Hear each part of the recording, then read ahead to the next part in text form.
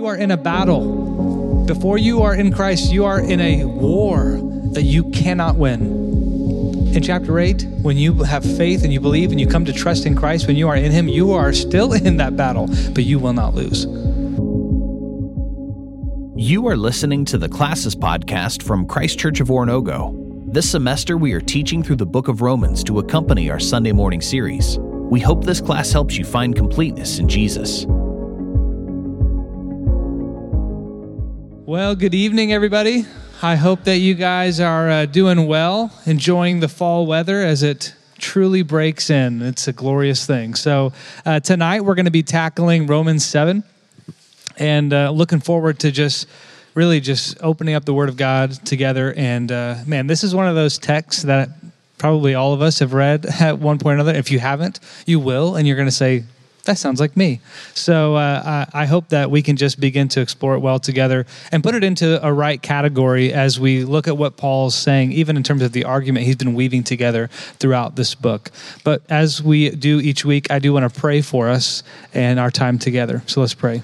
Father God, so grateful that we can share in your word together, that we have it, God, at our fingertips.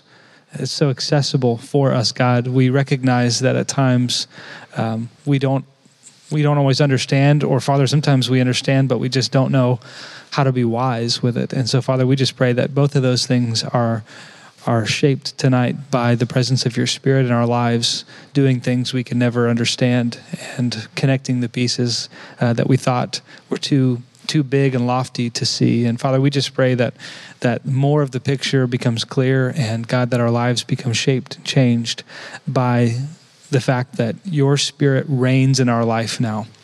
And Father, we pray that God, we would just enjoy that, but also extend it to every person. Father, we love you. It's in your Son's name, Jesus, we pray through the power of your Spirit. Amen. All right. Well, I was sad to miss out last week, but I did listen to Michael. He did a great job, as usual. So thank you for talking for an hour by yourself. Hey, you're welcome. It's a little bit harder to do for an hour by yourself. So here we are, though, going to continue to dive into conversation about this book together. And so what we're going to do is take some of the questions that you guys have submitted and start to work through those. And again, please keep sending them on. We love that. That's really, honestly, probably our favorite part, just because it helps us know that you're really thinking through these things and trying to understand more of how to integrate these truths or simply to understand them. So the first question that we got is, if death is the result of sin and is the separation of us and God, how do we die with Christ, i.e. God? How is it possible? And so I just wanted to tackle that one because obviously this is one that's addressed a little bit in chapter 6, and I would say even in chapter 7 and chapter 8, is really like, what he means by dying with because of sin is what we believe about humanity is that they possess two qualities. They are both body and soul. Okay? So what that means is I am not just my physical matter. That there's something else a part of me that is meaningful, and that will even be with God when this physical body dies, because it will, because of sin. So at one level, he's saying that sin destroys us because it gives us a verdict of death on our soul.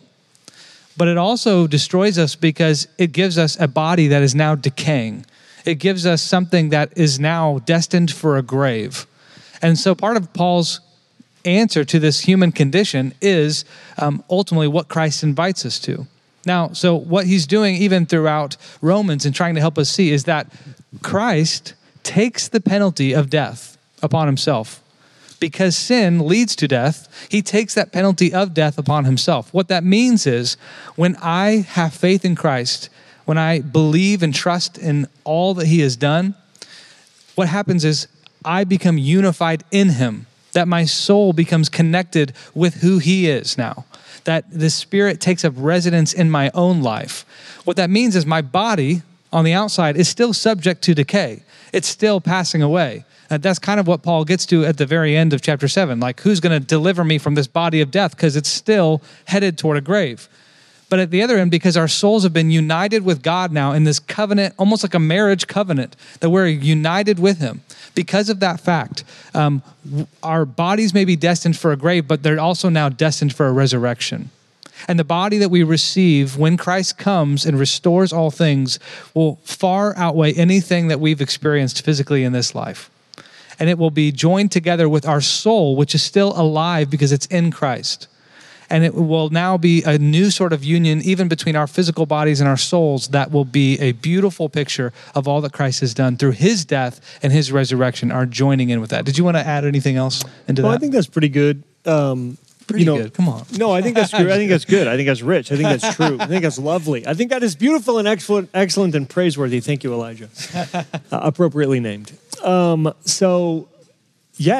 would just, maybe as a metaphor, you think about coming back to a plant. What does it mean for a plant to be alive? Well, it means that the plant has the capacity to draw from air and soil that which enables it to do what it does. And if it dies, then it can no longer do that, can no longer draw life. And Paul's doing this double metaphor thing where we're created to be dead to sin but alive to God. But like you're saying, when we sin, we actually lose that life source connection to God. And we've established this life source connection to like sin and death as these active forces in the world. And what Paul is saying, as you've said, when we're united with Christ, who is dead to sin but alive to God, we too are dead to sin but alive to God. So it gets a little, confusing because Paul's doing a lot of things with the metaphor of death. But I thought what you said was, what's another word I haven't used? Apt. Well, good. Let's move on to our next one then. Great. So we talked about pride. This is the question. We talked about a bit about pride. How do you push yourself out of your comfort zone without beginning to feel pride? For example, speaking in service or leading worship, being greater than like feeling better because God used me or anything like that. Yeah. I know pride is like hard to fight, but at the same time, it's also at some level, it's like hard to win against, but it's easy to fight. All you just have to do is think about what is true. So there's three things I'd say would be valuable to think about in the fight of pride. One is like compare yourself to the right thing.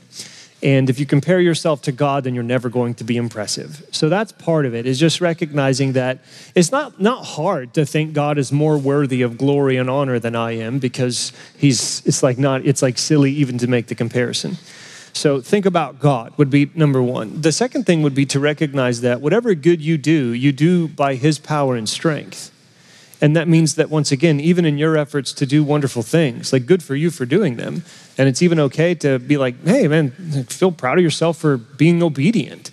But the good that was done through him. So whoever supplies the power gets the glory. Once again, it's not about you, it's about him. And if you remember that, then it's beneficial to think about it. So I don't know, you go to Walmart and you could buy a light switch for like $3 or $4 probably. They're not very expensive. They're annoying to put in, but they're not expensive. My electrical bill, on the other hand, is not $3 or $4 a month, because the power is actually more expensive than the light switch, because the light switch is nothing more than accessing the power. So you and I are light switches. We're valuable and loved, but we're just not that important. And that drives you hopefully back to the love. So I hope what I'm saying makes sense. Compare yourself to God. Recognize that the power that enables your work to be worthwhile comes from God. And then the third thing might just be to laugh at yourself a little bit, that you think being on stage is such a cool thing. You know what I'm saying? At some level, let's say you were the most famous Christian alive and everyone knew your name. And then you had kids and they had grandkids, and then your grandkids were like, yeah, but I'm so-and-so's grandson. And everyone in the world is like, oh, okay, so it's just, who cares? We really are small. And it's not something that is, necessarily should make you feel sad. We are impressively tiny and shockingly loved. And so if you just think about what is true, God is more deserving of honor than you because he's a lot bigger than you. In this particular thing that you're proud of, ultimately the glory goes to God, because he's the one who supplies the power for it to actually do anything. And thirdly, you just aren't as big or as cool as you think you are. So you're welcome to stop thinking about yourself and just have fun serving the Lord. You know what I'm saying? So hopefully those things are helpful. Pride is a serious problem, but it is, let me say one more thing. I think the Lord might be doing you a really good service by not letting you be entirely free of your pride. How many of you in here would say you wrestle with pride? Okay, so generally speaking, how many people do you think have lived that like literally struggled against pride and then totally overcame it? Like to a point where they never had another proud thought ever again? 0. So raise your hand again if you struggle with pride. So if you were the first one to actually overcome pride, your victory would be very, very short. Because very quickly you would realize that you were the only one who overcame pride. And you would immediately be the most prideful person in the room. So at some level, it's God's grace that allows us to keep struggling against these things. Yeah, and I would only add to that, you don't have any nice words for, I'm just kidding. I don't want nice words for Michael, you said those words really well. But, C.S. Lewis, I always go back to his definition of humility, which is not that you think less of yourself, but that you just think of yourself less. So if you think about what pride is that I think I'm better than other people. If you think of what insecurity is, it's that I think other people are better than me. And what humility does is it says, stop thinking about yourself so much. And the reality is that comes through sanctification. Like that comes through thinking on the truth of who God is. He allows that balance to come in where you can think of yourself from the fact that like you're low and like you're small, but at the same time you are loved and you are known. And like God holds those tensions very, very well for us. And the more that we think on that, the more that we sit with that, the more that humility is brought about in us and through us. And I do think, obviously, in terms of like, should we be on a stage if we're struggling with pride? And sometimes it just depends on your context. Like sometimes you have to really think through that well. Paul says, I think it's Philippians 2, that like, people are like worried that the gospel is being preached for people for selfish ambition. And he's like, well, they're preaching the gospel still, so I guess just let them. Like they're leading to their own condemnation, but they're actually letting other people hear the message of freedom. So, there is a balance, there's a context to it all. But the reality is, so long as you keep pursuing a relationship with Christ, he's going to bring about this ability to self-forget. In fact, Tim Keller has a book called The Freedom of Self-Forgetfulness, which is a small little pamphlet. So basically a sermon I think he probably preached, and then they made it into a little book, but it's very short, and it's on Amazon, so you could check that out. We don't have it, so but it is on Amazon.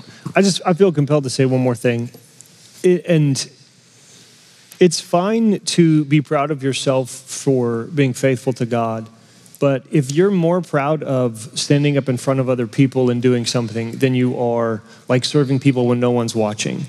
Like if I'm more proud of myself for, teaching a good lesson than I am for being patient with my children or serving my wife, then I've got my priorities out of whack. So we as individuals and as families in a church culture need to be sure to celebrate the right thing. It's fine to be proud of coming up here or going wherever and serving the community in these public ways. But what you should be proud of is not the platform. What you should be proud of is that you faithfully obeyed what the Lord called you to do. That's what we should be excited about in our lives, not other people looking at us or doing something that X amount of people think is cool or whatever it is. Also, yes, to that book. It's so good. Literally this is probably kind of a weird way of saying it. I'll just say it doesn't take very long to read and not give you an analogy. Go ahead. Next question is, when you confess your sins to God and believe in your heart, God forgives you. Yeah. Will you have to confess again when God judges us and exposes all we have done? I would say no. I think at the end of the day, when judgment happens, part of what God exposes is not your sin. It's that you belong to him. Like part of what he sees he really sees like Christ's righteousness. He doesn't see your mistakes. He sees Christ's perfection. That's the beauty of what Paul's even been talking about through the book of Romans. And so there is freedom in confession, not because it earns us something with God, but because it actually transforms us and changes us through our ability to be vulnerable and transparent and humble like that. And confession is an act of humility because it ultimately says, even if I tell you these things and it changes your view of me, I know who I am in Christ. I know that I'm his. And so you're able to allow darkness to be exposed by light, recognizing there might be pain involved to a level that's hard, but we're willing to do that because you recognize what God can do through it. And so I think at the final judgment, God doesn't say, okay, now go ahead and confess the things that you didn't tell me yet. I think he says, welcome home. So That's good. next question in the NIV, Romans 5 says, through one man, that death came to all people. How does that work with 1 Timothy 2:14, where it says, and Adam was not the one deceived, it was the woman who was deceived and became a sinner? Yeah, I think they kind of represent two, not competitive or contradictory, but two different ways of drawing out truth from the story in Genesis. So in a sense, Adam and Eve sinned together, and they together as the first human couple bear the responsibility of what they've done. And yet there's unique ways in which each participated in that sin. And those ways are worth thinking about.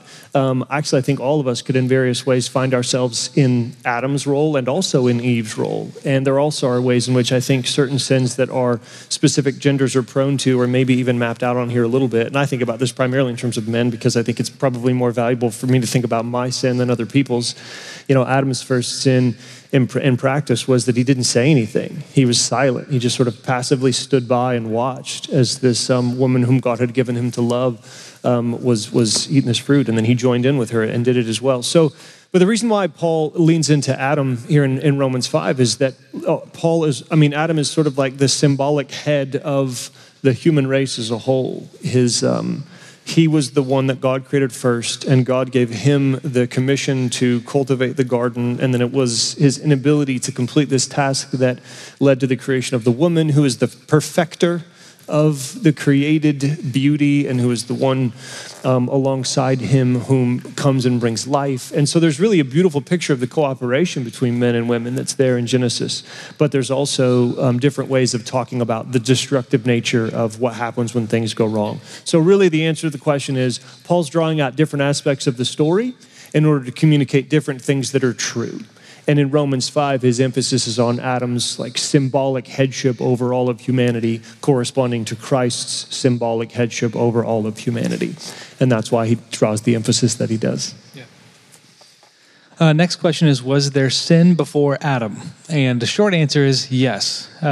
Sin really is, as a concept, it is kind of the antithesis of God, right? So as soon as God creates someone, whether that is an angelic being or a human with agency, which what I mean by that is they can make decisions, they can choose things.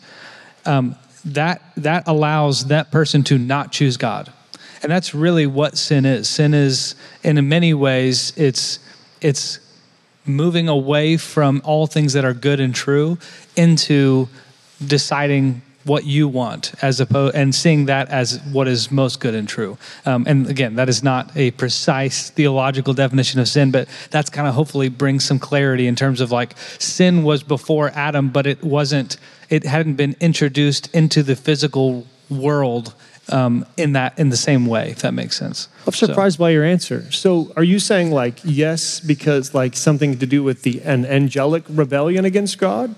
Yes. Okay. Yes. Okay. So yeah, and maybe not human sin was present before Adam because there was no human before Adam, but rebellion against God. Yes. Okay. Yes. Yeah. All right. Because one of the things Revelation talks about, is that this angelic host had, basically turned away from God, and then ultimately that's Satan was the snake that ultimately deceives Adam and Eve, and so and even in that sense before Adam, technically Eve had to ate first. So I guess you could say in that sense there was sin before Adam, but in terms of the human experience, first. He didn't step in. but those ideas always existed, but then there was an actualization of those things that made it come into the world, that opened the door for its possibility, if that makes sense. Do you want to add any more to that? Okay. And then you mentioned house churches last class. What was that? Yeah.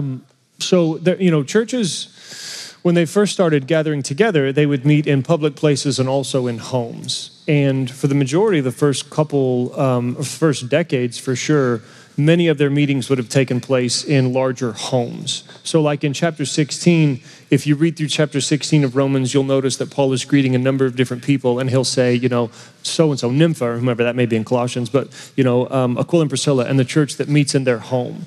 And so here you have these people who are hosts for house churches. It wasn't until the 300s, it was in the city of Philippi, where Philippians was written to, where there was a building that was specifically constructed in order to be a church.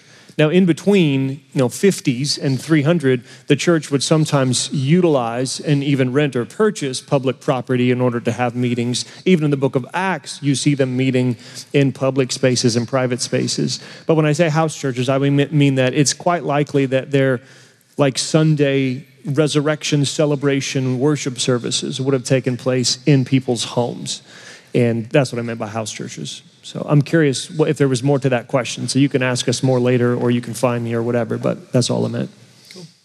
All right. Well, Michael, why don't you recap chapter 6, and then we'll start to work our way into chapter 7. Great. Yeah. So it was fun to talk with you guys last week. And I said I was going to be preaching the next 2 weekends. I'm not very good at reading the calendar. I was preaching this last weekend and then not this next weekend. So Mark's going to preach on Romans 6 tomorrow and then Sunday. But Romans 5 is really about how, the second half of Romans 5, about how we are freed from death and the ways in which it has power in our lives. We're afraid of our vulnerability, and so we don't trust God and we don't love people. But Jesus has overcome that problem with his life that emerges from his death. So anyway, we're freed from the grip of death in the end of chapter 5. And then really chapter 6 is all about how we're freed from the grip of sin. That sin actually has dominion over us in our natural state. Jesus says in John chapter 8, anyone who sins is a slave to sin. Paul says in Titus 3, at one time we were all foolish, deceived, disobedient, and enslaved. So our natural condition is one in which we are not able to avoid sinning. It's just we don't have the power to resist temptation, and most of the time we don't even want to resist the temptation. And so that's really the natural condition of humanity, and Paul is saying that we're actually freed from that. And he leads into it with this question, since grace is so great, should we go on sinning? And he's like, whoa. No, like you've literally been removed from this sphere of the sin of dominion. You're now in Christ. And so everything is different for you. And very simply, he's saying, because of your baptism, sin no more. You don't have to sin anymore. You don't have to fall into temptation.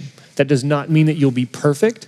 It doesn't mean that you'll never be tempted. It doesn't mean that you're automatically aware of all of the places where sin is present in your heart and they're now gone. It just means that anytime you find yourself in a situation where you are tempted to do what God does not want you to do, you always, in Christ, you always have the capacity to be free. I think sometimes we hear the call to sin no more as a burden. It's not a burden, it's a liberation.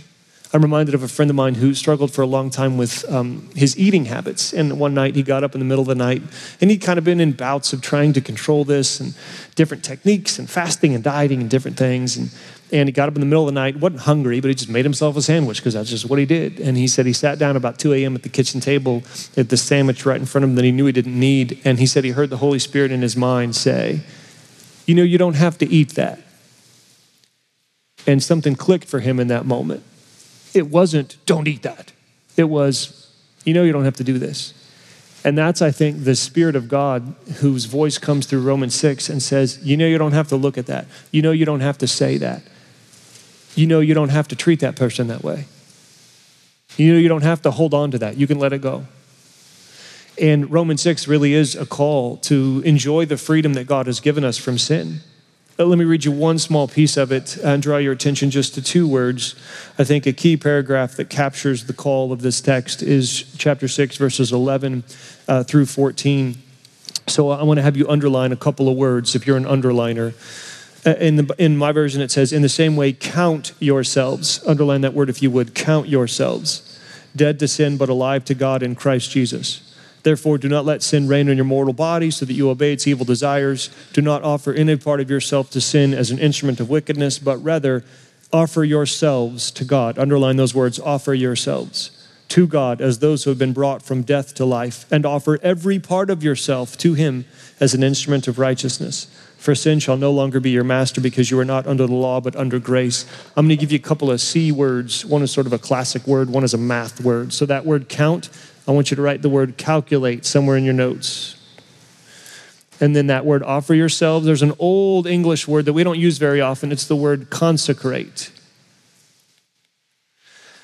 Calculate. That's what Paul's saying. The term he uses for count yourselves dead to sin is a mathematics term. He says, do the math. Jesus died to sin, plus you died in him, equals you are free from sin.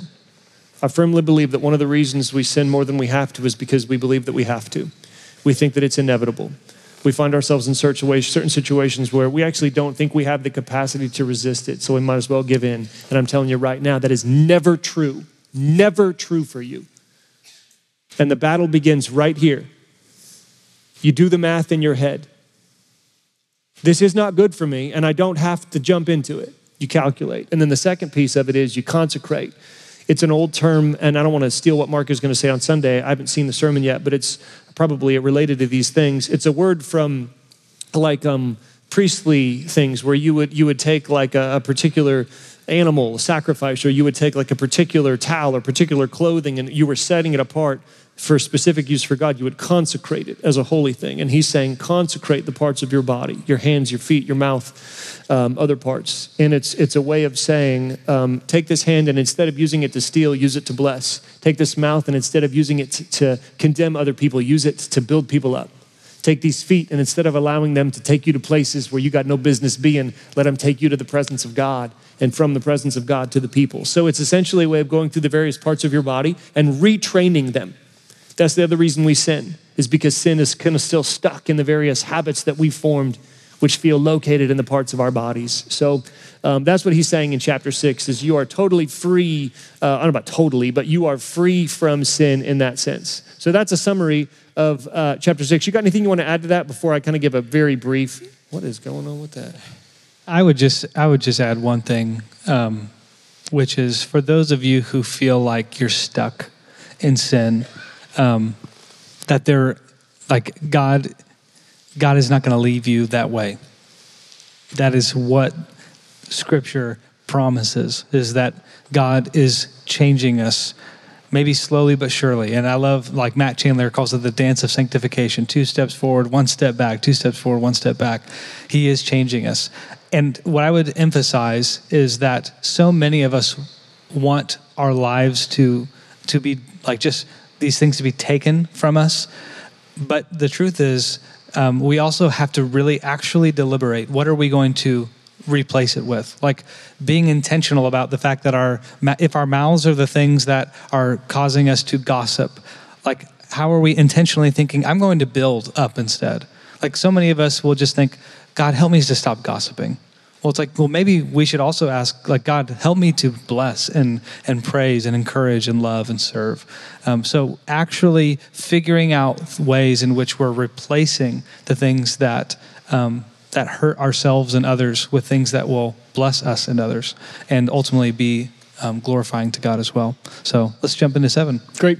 So yeah, what we want to do with 7 is I want to give you kind of a bird's eye view. And so I want to walk through the flow of thought throughout chapter 7, and then we're going to kind of circle back around, and then we'll just go through it section by section and read it together and look at what is said and try to clarify things as we go. And then, as always, hopefully we'll have some time for questions toward the end. So if you look at chapter 7, you may notice that generally speaking, it's usually broken down into like a few different sections. So chapter 7, verse 1 through 6 is in most Bibles like its own little section. And then you've got the rest of the chapter, 7 through 25. And really, I think I would say that 7 through 12 is a distinct statement, and then 13 through the rest. That's how you have it broken down on there, right?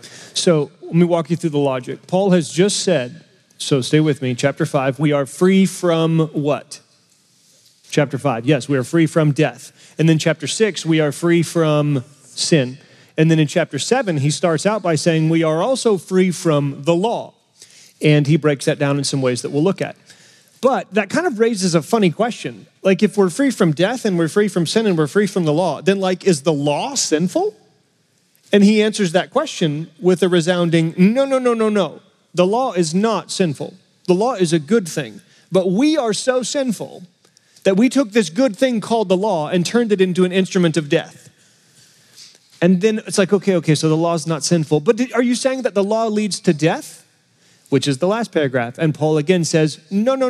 The law does not lead to death. Once again, I am the problem, not the law.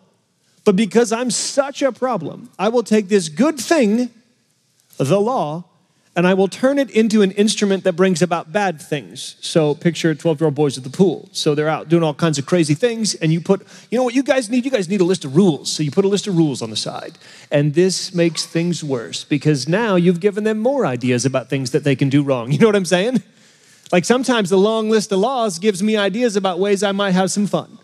Also, now that you've got a list of rules, you've got one kid who's the goody two-shoes and who's going to follow the law and use the fact that he's following the law to point his finger at all the other little boys who are not following the law. So now he's no longer diving off the side in the shallow end, but he's being a judgmental jerk. You know what I'm saying? So we're the problem, which leads to this despairing question, who will rescue me from this body of death? And that takes us to the last line of the statement. So again, we're free from the law, but that doesn't mean the law is like sinful. No. I'm sinful, and so I turn the law into a death-dealing thing. But that doesn't mean that the law brings death. Again, I am the problem and then the solution. So that's an overview. Let's read it. Let me read the first bit, Elijah, and then why don't you share any thoughts you have that will clarify this first paragraph. So chapter 10, what? Nope, that was not what I meant to say. Chapter 7, I is Eve, that's funny. Chapter 7, 1-6. Do you not know, brothers and sisters, for I'm speaking to those who know the law, that the law has authority over someone only as long as that person lives. For example, by law, a married woman is bound to her husband as long as he is alive, but if her husband dies, she is released from the law that binds her to him. So then, if she has sexual relations with another man while her husband is still alive, she is called an adulteress. But if her husband dies, she is released from that law and is not an adulteress if she marries another man. So, my brothers and sisters, you also died to the law through the body of Christ, that you might belong to another, to him who was raised from the dead, in order that we might bear fruit for God. For when we were in the flesh, the sinful passions aroused by the law were at work in us, so that we bore fruit for death. But now, by dying to what once bound us, we have been released from the law so that we serve in the new way of the Spirit and not in the old way of the written code.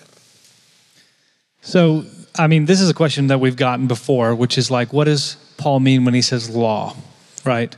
And I would say most commentators would say this is specifically talking about like the Torah. Right? Like the things, the moral law, the civil law, the ceremonial law, all of those things that are bound up within those first 5 books of the Bible that would ultimately kind of define the Jewish experience and expectations of what they were called to do and be. And so part of even what Paul, I think, is trying to address in many ways is not just the fact that we've died to sin and death, but now for a Jewish person, like what do we do with the law? And so part of what he's saying is you have died to the law. That's kind of what he's doing. And he's starting to break these categories out into 2 specific camps. He's starting to talk about the Torah and the law and grace. He's starting to talk about the flesh and the spirit.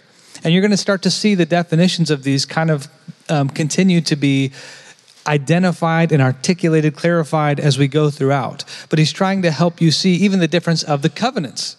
Right? Because the covenant, which really has to do with the Torah, the law, that was all about this idea of being right with God was in alignment with what you were doing in regard to the covenant that you made, the promises that you made. Now we're talking about a new covenant that Christ has made.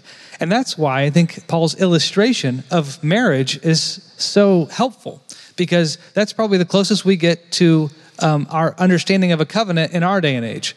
Like we don't make covenants like they did in the past, but that's probably as close as we get, where promises are made, right? And expectations are understood and the conditions are understood. And then ultimately our relationship is sealed. We have this understanding that like, we're not going anywhere, right? Until death separates us, until death do us part, that type of thing. So what he's saying is, because what we actually talked about in the first question that was asked in terms of like this death and how we are, how we've died with Christ and what all does that mean? Well, if Christ died and he died for our sins and we are in Christ, so it's if we died, with him in that sense. And that's kind of what Paul's elaborated in both 5 and 6, right? That we were even buried with him in baptism. We died. Well, if that's true, then that old covenant, we're no longer tied to that, the expectations of what that all was calling us to.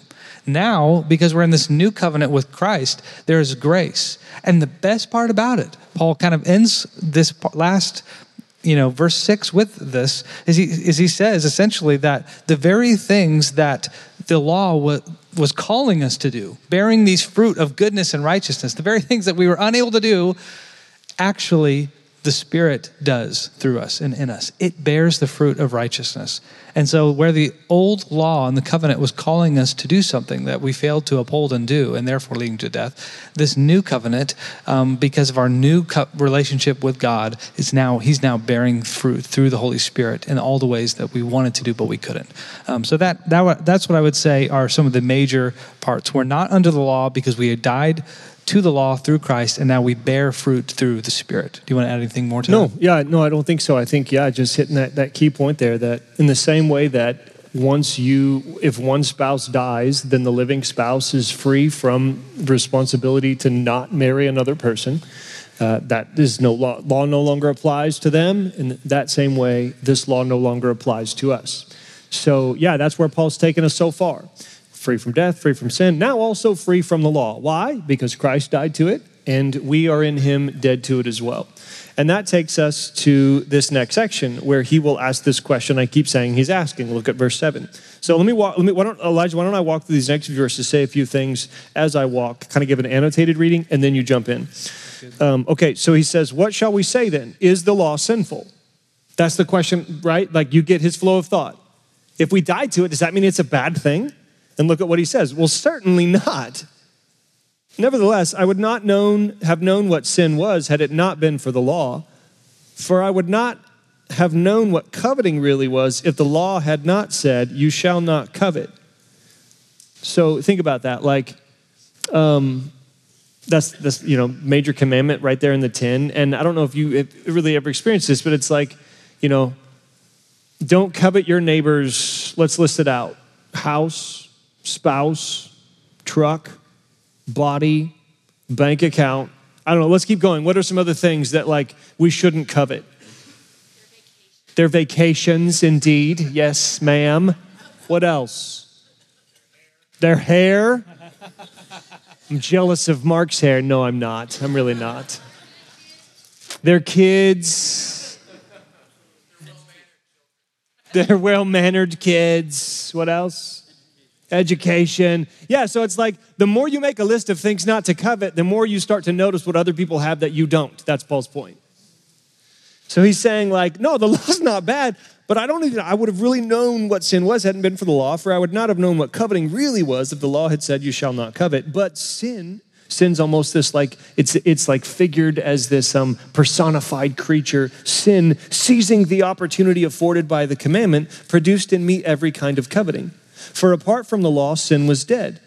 Once I was alive apart from the law, but when the commandment came, sin sprang to life and I died. I found that the very commandment that was intended to bring life actually brought death. I actually think that Paul's doing a number of things at once right now. I think he's retelling the story of Israel receiving the law. So we were saved from bondage and we were made alive, and then we got the law, and then, oh my gosh, things got really bad from there. I also think he may even be alluding to the story of Adam. Adam and Eve were good. And then the serpent is like, ooh, but what about that tree? And they're like, ooh, what about that tree? You know what I'm saying? So that's, I think, some of what's going on in here. I found that the very commandment that had intended to bring life actually brought death. For sin, seizing the opportunity afforded me by the commandment, deceived me, and through the commandment put me to death. So then, the law is holy, and the commandment is holy and righteous and good. So I'll pause there. Once again, Paul's saying, we're freed from the law, but don't think that means the law is bad. No. It's just twistable. And I'm really good at twisting it. It tells me what not to do, but when it tells me what not to do, sin is so powerful that sin twists that into something that I want to do. And so the law that was supposed to bring life actually brings death. The law, though, is innocent, righteous, good. Nothing wrong with the law. Anything you'd add to that? I would only add simply that that so much of what you're even seeing here of sin in general is this fundamental thing. What if God is wrong? What if that thing really will bring me pleasure? What if that thing really will bring me joy? What really will bring me life? What if I can be happy with that thing? And I think the most dangerous part about it is that God, in some ways, has kind of disclosed, actually, yeah, you could be happy, but you will die. You could have that thing, and it might bring excitement or pleasure or whatever else, but it will ultimately lead to death. Like even in the garden, that's the question that they're struggling with. Well, what if God was wrong about this tree? And that is the question that literally we are all wrestling with every sin thing that we're dealing with. Well, maybe he wasn't quite right there. And maybe I could just experience it to understand it for myself. And the scariest part is that, Romans 1 kind of shows us this. Like sometimes God will say, okay, yeah. And sometimes it actually will bring that sense of excitement or pleasure that you're looking for. It will also bring about death.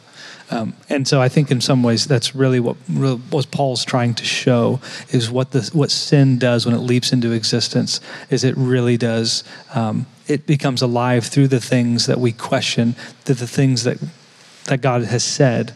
So. Great. I want to hear you read the Bible. Why don't you read the next part and do what you want with it, and then I'll come alongside in whatever way makes sense. Into 13, right? Yep. Okay. Well, actually, I'll say, okay, I might come back to that.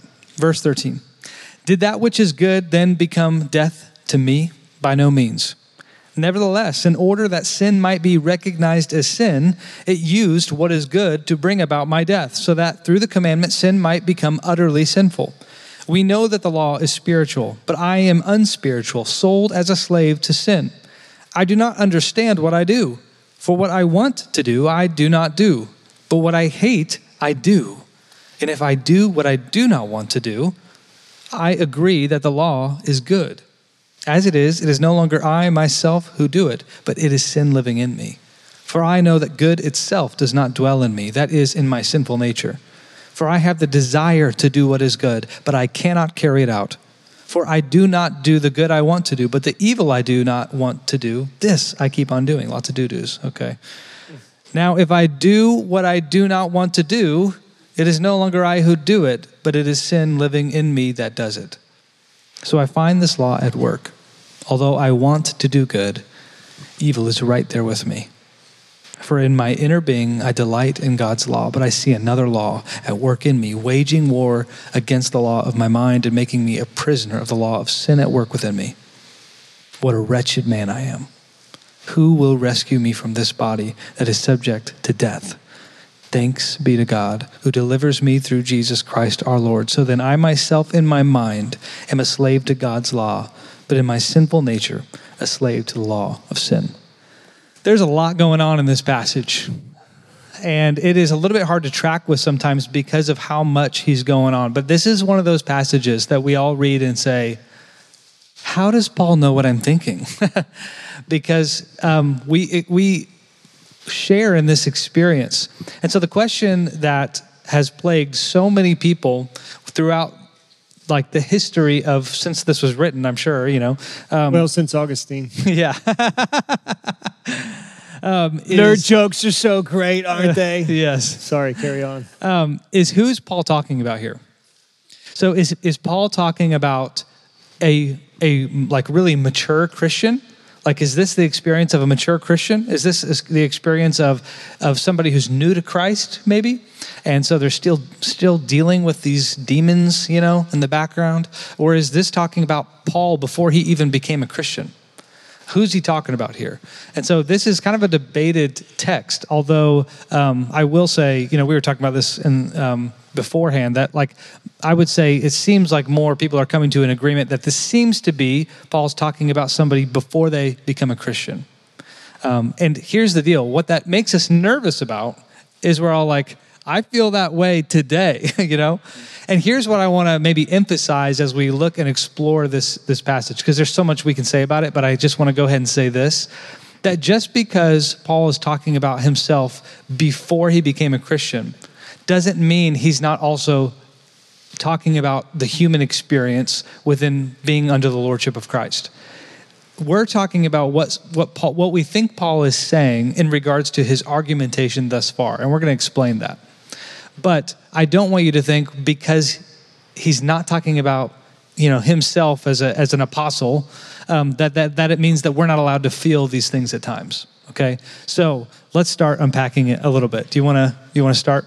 Sure. So again, let's make sure we're tracing the logic and just, I know the loop has been closed because he read the last verse. So again, free from sin, free from death, free from sin. You guys are going to be so tired of me reviewing free from death, free from sin, free from the law. But that doesn't mean the law is bad. It's just that I'm bad and I use the law for bad purposes. So wait, is the law leading to death? No, again, it's not the law. It's me. I'm bad. I'm terrible. I want to do good, but I don't do good. Who's going to save me? Oh, Jesus, wonderful. And that's how this ends, with this wonderful sign of victory. So, yeah, I don't know if you, Elijah's wanting to be careful not to lay a burden on you or not to discourage you, but what we're saying is we may be wrong, but we both happen to agree on this one. Paul's not talking about you. If you're a person in Christ, he's not talking about you. And like he said, that can be discouraging because it's like, whoa, but it feels like he's talking about me. It might feel like he's talking about you, but he's not talking about you. He said in chapter 6, in no uncertain terms, we are free from sin. I remember how I read it like 11 times we saw it. He's saying in chapter 8, same thing. We've been set free from sin. So it doesn't make any sense to say, I'm free from sin, I'm set free from sin, I'm totally enslaved to sin. That doesn't follow. So again, like this is Elijah's pastoral point, don't be too discouraged because Paul fully recognizes that we're going to see ourselves in this. And he fully recognizes that we're going to feel enslaved to sin. But part of the reason why he lays it out the way he does is so that we're going to say, well, that feels like me. And then we're going to look again and realize, but he's saying that's not me. Because he wants you to know that you will feel like you can't defeat sin, but that is in fact a lie. You are free from sin. So maybe you're like, but he's saying I. How does that work? It's a literary device. It's a way in which sometimes people will talk. So actually, my favorite example for this is thinking about coaching. So pick your sport. We'll go with baseball because it's the easiest. I wonder if this could be a baseball bat. This is going to be a baseball bat. Okay, so let's say I'm the coach and you guys are the team. Or let's say I'm the coach and it's my son's team because that's real. And they're like, they know how to stand, right? They know what their stance should be. But as the ball comes, they're pulling their shoulder. They're looking with their head, so they're pulling their shoulder. They're opening up too quickly, and you guys know baseball? Some of you guys play baseball, yes? And they're swinging over the top of every pitch. And I've told them over and over, like, keep your shoulder down. Keep your eye on the ball. And I'm so tired of saying, keep your eye on the ball. I see you videoing this. Keep your shoulder down. Keep your feet planted. Don't step back. Everything follows your eyes. And I'm fed up. I'm like, listen, boys, all right, give me the bat. So I take the bat. It's like, all right, guys, look. I'm in the box. My feet are set, shoulder width apart, toes pointing in the right direction. My knocking knuckles are lined up. Thank you, Coach Cole. I'm ready to roll. My eyes are on the ball. The ball's coming. I lean back. I start to step. I pull my eyes and my shoulder. My whole body opens up, and I swing right over on top of the ball every single time. I'm saying I, right? But I'm not talking about me. You're doing the same thing. What are you guys going to do with this video? Believable. Don't teach college students. They think it's hilarious to take videos of you when they're not supposed to be. Now I lost my train of thought. But the point is, I'm using the first person pronoun all the way through, but I'm not talking about myself. I'm talking about my team. But I'm using the first person pronoun because I'm trying to relate to them in such a way that they can see themselves in my experience. So what Paul is doing, and he's talking specifically to Israelites under the law, although recognizing that all humans are going to be able to say, well, I feel that. He's talking specifically to Israelites under the law, and he's saying, yeah, so God saved you. You were alive. But then he gave you the law, and it was a good gift, but you're so twisted and jacked up that it became a negative thing. So you became more sinful. You became more corrupt, and you were trying to follow it, but you couldn't. So, it's great that you have the law, but having the law isn't going to get you where you want to go. In order to get where you want to go, you need grace. In order to get you where you want to go, you need a new covenant. In order to get you where you want to go, you need to be in Christ, who provides the victory that you cannot win on your own. So I think what Paul is doing here is doubling down and saying, I know it's going to be hard, but slavery to sin as an inescapable reality is a previous chapter in your story. You might be in a chapter called struggling with sin, but struggling with sin, struggling against sin, fighting sin is different than slavery to sin. and that's no longer you. So that's my understanding of what's going on here in this particular text. What would you change, add, adjust? I think You should use this. that would be a better. Well, this is know. heavier, and I thought if Yeah, I that's true. swing this and like slips out of my hand, then sorry guys, I don't know which one of the two of you is just going down because this thing is heavy. I think that really is a great way to sum it up in many ways. You might feel like you are struggling with sin, but you are not enslaved to it. And again, going back to why is this Paul before he became a Christian? It's because he's using terms in verse 14. We know that the law is spiritual, but I am unspiritual, sold as a slave to sin. We are not slaves of sin anymore. That's exactly what he just unpacked in chapter 6. That's not who we are. And then he talks about the fact that for I do not, verse 19, for I do not do the good I want to do, but the evil I do not want to do, this I keep on doing. What's he talking about? He's talking about being like sin being a master in him. In verse 17, as it is no longer I myself who do it, but it is sin living in me. There's a master in him that is sin. But that's what he's talking about. Like it's when you become a Christian, when the Holy Spirit comes in, that ain't true anymore. You might struggle with sin, but you are not enslaved to it. And that is why, to me, this is all climaxing to chapter 8, which we're going to get to next week, which, by the way, I don't know if you remember, but we all said that's the best chapter in the whole Bible if you had to pick one. So that one's going to be fun. But he's climaxing to this moment where he's going to help you see this exact struggle. Who's going to deliver me from this body of death, this body that is subject to death? It's going to be Christ. He is going to do it. There's now no condemnation for those who are in Christ Jesus, because through Christ Jesus, the law of the Spirit of life has set us free from the law of sin and death. That's what Romans 8 pronounces on your life. You are no longer a slave to sin. You never have to be. And that is why I love the way Tim Keller, he categorizes chapter 7 and chapter 8. He says in chapter 7, you are in a battle. Before you are in Christ, you are in a war that you cannot win. In chapter 8, when you have faith and you believe and you come to trust in Christ, when you are in him, you are still in that battle, but you will not lose. Now, it might be that dance of sanctification that's 2 steps forward, 1 step back, 2 steps forward, 1 step back, but you are progressing. You will progress because you're not a slave to sin. You are a slave to righteousness, and you're becoming something. Your end is in sight. Look at Jesus, and you'll start to see what it is you're becoming. This is part and part why Colossians says, fix your eyes on him as he sits on his throne. This is why Hebrews says, fix your eyes on Jesus, the author and the perfecter of our faith.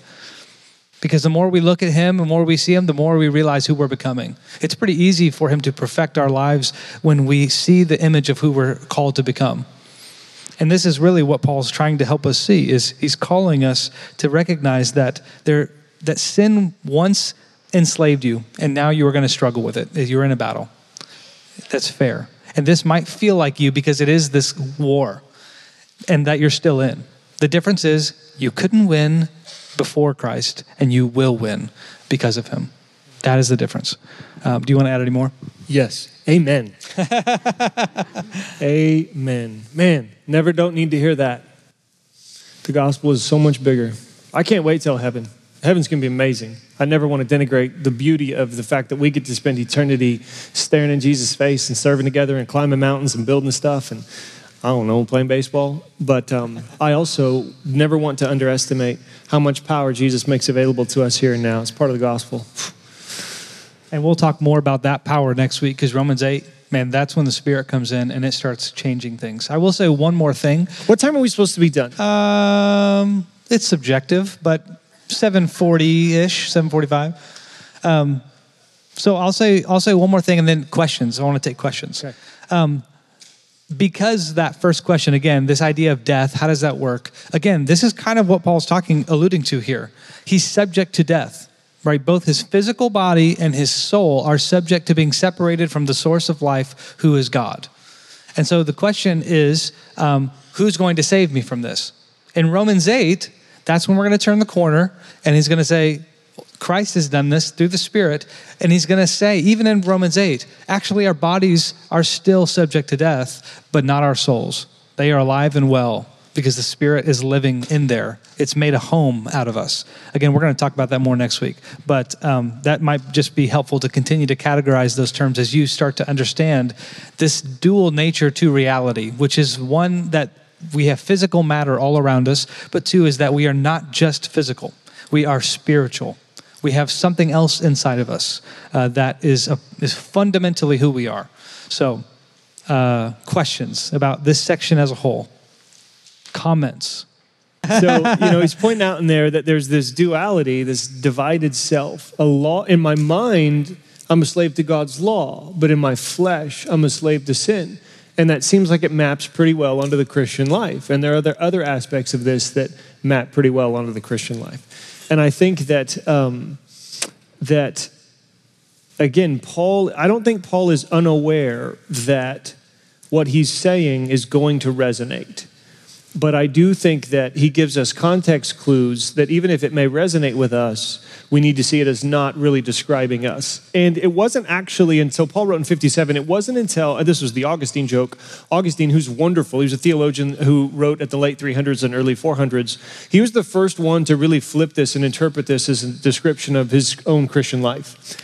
And even he didn't read it that early in his life, but he changed his mind later in life. And because he's such a wonderful teacher, that actually is what set the trajectory for a number of centuries, where that was the normal reading of this passage.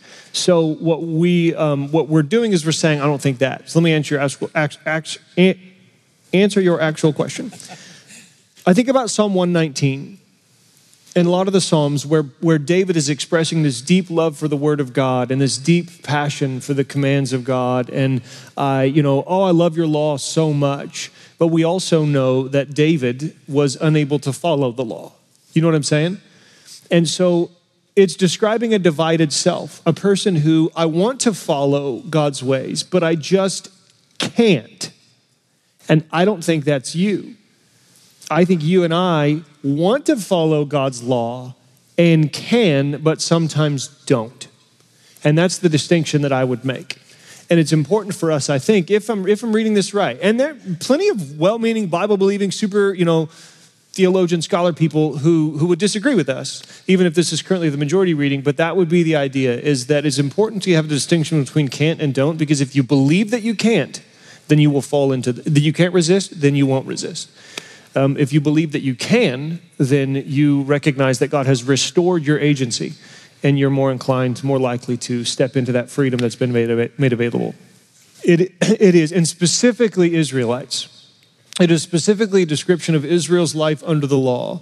Although, I think I can take it to another nerd level for you. I think, so Paul's talking about life under the law, but the way he's describing the Israelite experience under the law before Jesus parallels the way Greek philosophers like Plato and Aristotle talked about the struggle to become a good person. So he's very aware that everybody in the room is going to hear him describing their culture trying to be good but unable to do so. And just to clarify two things, really. One is, it's okay if we disagree on this, first off. You're wrong, but no, I'm just kidding. No, I mean, there are disagreements, and it's okay. The other thing is, this is why I tried to emphasize at the beginning, right? This does describe so much of our human experience.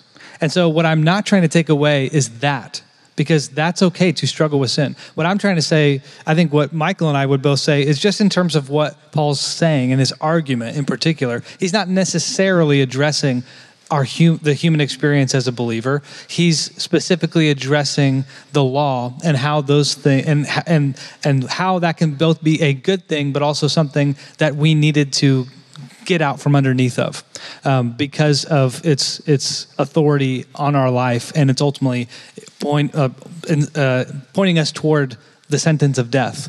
And so again, it is okay to see this and say, "Man, that sounds like me." I think at some level, that's a good thing to understand how Paul's saying, this is how we experience this sometimes. I think just to be precise, is that Paul's argument here is not necessarily talking about that, even though I think in a secondary way it does, if that makes sense. Great. So I think Elijah and I both would like to give you very brief final thoughts on a broad understanding of the law's role, and what would we back up all of what Paul is saying. So what is the law for? What does it do? And I'm going to give you one way of thinking about it. It's an acronym. The law is God's rep. as in representative. So the law reveals, I'm not going to write the whole thing. I'll say reveals God. So the law reveals God's character and will. The law is holy, righteous, and good because it's revelation of a holy, righteous, and good law, okay? The law exposes my sin. So I'll say us, but I'll say me so you know I'm taking it personally. It exposes the depth of my need for God. It does not solve the problem. It can point me toward the solution, but it cannot get me there. But it does expose just how bad I am. And in this way, the law points us to Jesus, the only solution to the problem, or God through Christ and the Spirit. So in that sense, the law reps God by revealing his character and will, by exposing the depth of my sinfulness, and by pointing me toward the Savior. The analogy that I always use for this, so I'm sure you've heard it before, is I have this pair of shoes that just you need to know, like, I wish I cared more about fashion, but I just You're looking don't. good, man. And so I just wear what my wife buys Thanks, Maisie. me. Well, thank my wife. You know what I mean? But here's what happens is I end up getting a pair of shoes and I'll just wear those shoes every day. You know, like I'll wear them over and over. Like I don't like pick shoes for the day, you know, or the outfit. You know what I mean? Like I just wear, so sometimes it looks strange, you know what I mean? But ultimately I'll just wear those things out, you know? And so anyways, I had this black pair of Vans that I did this with for a while. I just wore them and wore them and wore them. And I didn't think anything of it. And I don't know how long I had worn them for, but I remember sitting in my office and Chip, worship leader, big lanky Chip, came in and he sat down in my office and we were chatting and he put his leg up on his knee, as people do. And I saw his shoes and I was like, those are the same shoes that I have, but they are immaculate. I'm like looking at his shoes and I'm like, oh my gosh, like they, like they're not scuffed. There's no dirt on them. The laces aren't frayed. Like those look like brand new pair of shoes. And I look at my shoes. I'm like, it's time to get a new pair of shoes because these look like I've been doing yard work in these things. You know what I mean? And that to me is kind of what the law does. Like you didn't even know that you had become these scuffed up, old, worn, faded pair of shoes until the law comes in and you're like, man, that is everything that I was supposed to be. Like that's what I'm being called to. And that's what we're talking about. It reveals God because in the sense that it represents the characters of goodness and holiness. Like it represents the ideal of what is true. And then it exposes us because we're like, well, mine aren't very good. Mine are pretty jacked up and tattered and torn. And then it points us to the solution as well. Now, I don't have a good analogy for how that pointed me to the solution. I guess in terms of said, Macy, I need new shoes. Macy, help me pick out some shoes. So how am I going to get Jesus in this analogy? Yeah, yes, yeah. Exactly. And so that's what happens is Jesus comes. That's where it becomes so meaningful when he says in Matthew 5, I didn't come to abolish the law and the prophets. I came to fulfill them. I came because this was everything it was pointing to. It was me. I was going to be the thing that saved you from sin and death and saved you from the brutal requirements that you had failed to overcome. I'm going to take the penalty. I'm going to give you life through me when you're united with me in a new covenant. And that's how I'm going to give you a new pair of shoes so that people don't judge you when you walk through places of notoriety and nobility and all those things. So anyways, that's what the law does. That's what the law does. And it shows our problems, but it also points us to our solution. And that's Jesus. So I want to pray for you guys. And if you have more questions, please drop them off. Would love to get those from you. So let's pray. Father God, we are so grateful that you invite us into a life with you, God. And we're so grateful that, God, that we can just really just learn that we don't have to be enslaved to sin. But recognize, God, that we need your strength if we're going to overcome it. Because the truth is, God, we all do struggle. That this passage really is a mirror into our own souls so many times. And God, the truth is what we need is your Spirit to overcome every part of what we fail to do on our own. And we trust that it will. We trust that it will because the truth is we don't earn anything by being perfect. Instead, God, you grace us with a presence that overpowers the darkness. And Father, we recognize that at times it just takes so much longer than we would like. And yet, Father, it produces in us a dependence that we need. And so, Father, I pray that every single one of us in this room tonight would become a little more dependent on you in our weaknesses, that we'd be a little bit more willing to share and open up about those things, and that we'd be able to celebrate and praise you and boast of you when you overcome those things in our life. God, we love you. It's in your Son's name, Jesus, we pray through the power of your Holy Spirit. Amen. Thank you, guys. Have a great week. Thanks for listening to this class. We hope it helps you find completeness in Jesus. If you're interested in learning more about Christ Church, visit us online at cco.church.